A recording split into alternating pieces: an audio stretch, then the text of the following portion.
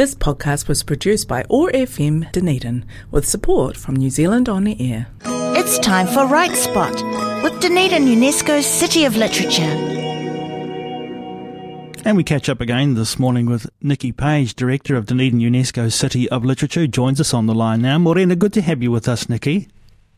Morena, Jeff, it's lovely to be here, thank you. Nice to hear a track from Dudley Benson there celebrating Matariki. It is a special time of year, isn't it, Nikki?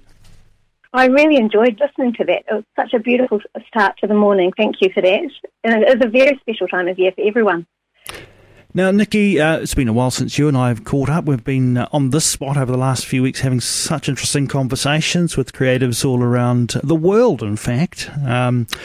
Let's focus ourselves on what you've been up to recently. Bring us up to date, Nikki.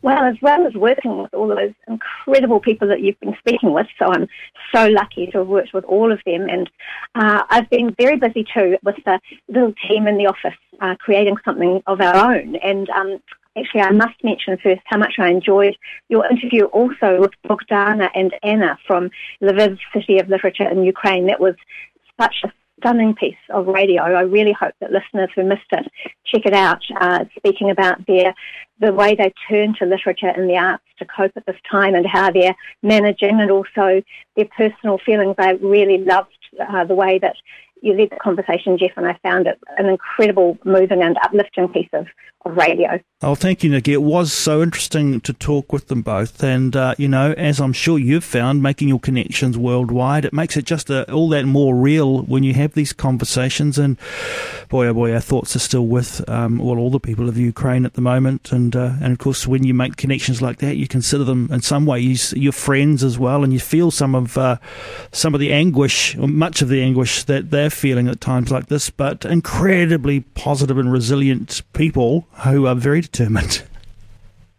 It's so true and really remarkable. And I do think of them, of course, all the time. We are like a big family, really. And they are so pleased about all the support they're receiving from Ōtepoti, messages and support, and also really enjoyed speaking with you. So it does make the world seem a little bit smaller, doesn't it? And they feel that support that coming from so far away means a lot, they said. If you want to find that online and have a listen to that conversation, you will find it on our website, oar.org.nz. Look for Right Spot and you'll see, in fact, all the conversations that we've been having here on OAR FM every couple of weeks for Right Spot, and you can enjoy the podcast at your leisure.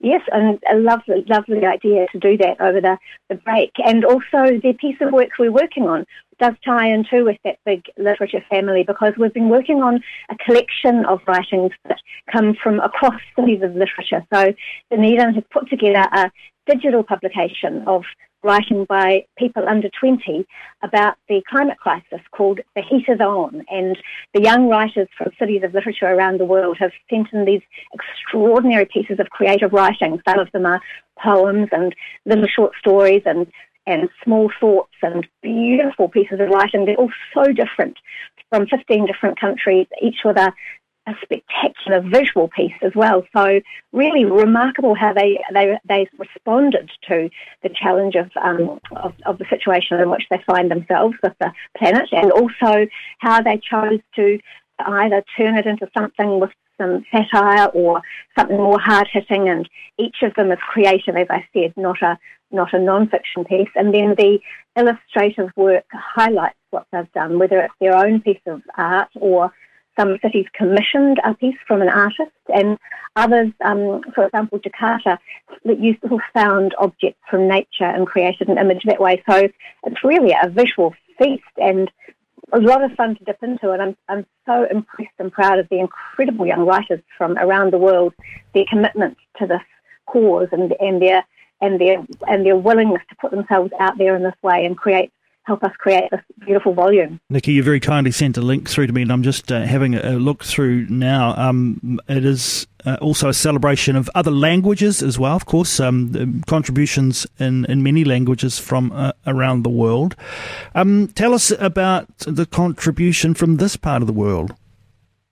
We were really thrilled to be able to include the contribution from He Waka Kotuia, a beautiful waiata that they had released and allowed us to use, Huia Te Aroha, and it's such a gorgeous song, and also really so connected with the whenua, and also enabled us to start the volume off with this wonderful little video of the beautiful song that was filmed at Otako Marae and the hills around there, gorgeous vistas. And so we were able to kick off the volume with this spectacular, beautiful film, which I often watch to start me off in the day, actually. It's quite, gets very catchy and really beautiful and uplifting. So that's drawn a lot of attention too from the other cities. But you're quite right, we really wanted a piece from Otapoti that had been written in Te Reo, and we encouraged all the other cities to provide pieces in their own original language so that the translation went from first language into English rather than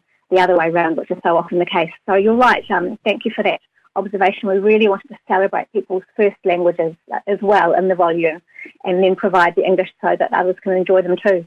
This is what being part of a network of cities of literature around the world is really all about, isn't it, Nikki?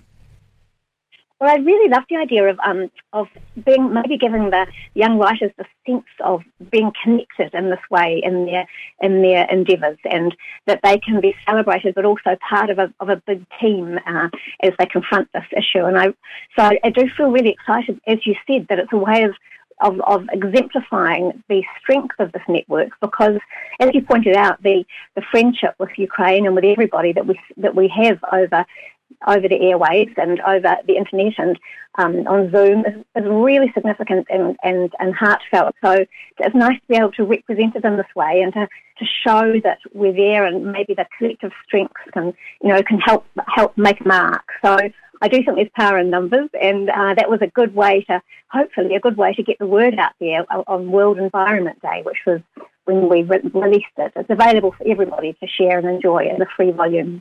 So for any of our listeners out there that want to check out this free digital anthology, The Heat is On, Young Writers on the Climate Crisis, where do they go to find it, Nikki? Well, you could see that it's pinned to the top of our City of Literature Facebook, actually, at the moment, but also it will remain on our website in the latest happenings section, and pretty easy to find, actually. If you just wanted to put it into Google, it'll probably come up. And it'd be lovely if people felt like having a look and sharing. It's quite fun to play with. You can just pop in and out. It's actually not too long to read all in one go. They're short bite-sized pieces, really. So it's a lovely read, but also for the busy humans, just popping in and out and having a look every now and then is also a real joy, I find. Right, I do encourage you to have a look at that. I'm going to get stuck into it too. It's an amazing collection of words, illustrations and videos, as Nikki's pointed out.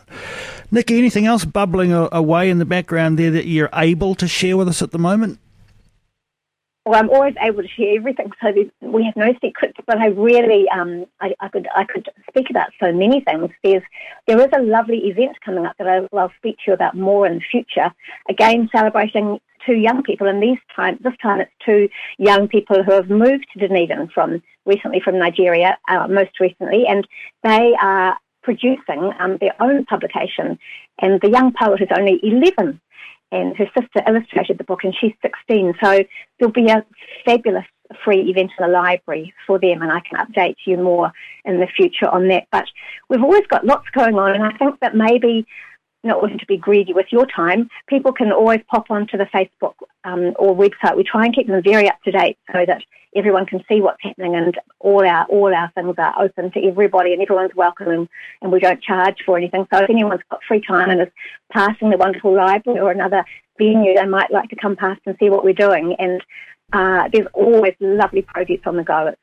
It's really such a privilege to work with everybody, and the work that happens even in Otapoti every day just is astonishing. Well, so much, and the standard is so marvellous. It's a privilege also, Nikki, to be able to share that with our listeners every fortnight here on Right Spot. We just scratched the surface, really, of some of the amazing things that are going on in our UNESCO City of Literature. Look forward to having another kōrero in a couple of weeks' time on the spot. Nikki, you go well, and thanks so much for taking some time to join us here on OAR FM.